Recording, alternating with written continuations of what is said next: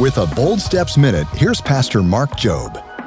I know so many young men that had a call of God upon their lives, that were going to accomplish things and were moving towards it, but because of falling into immoral temptation, have shipwrecked their lives. You know, it tells us in 1 Corinthians chapter 6, verse 18, flee immorality.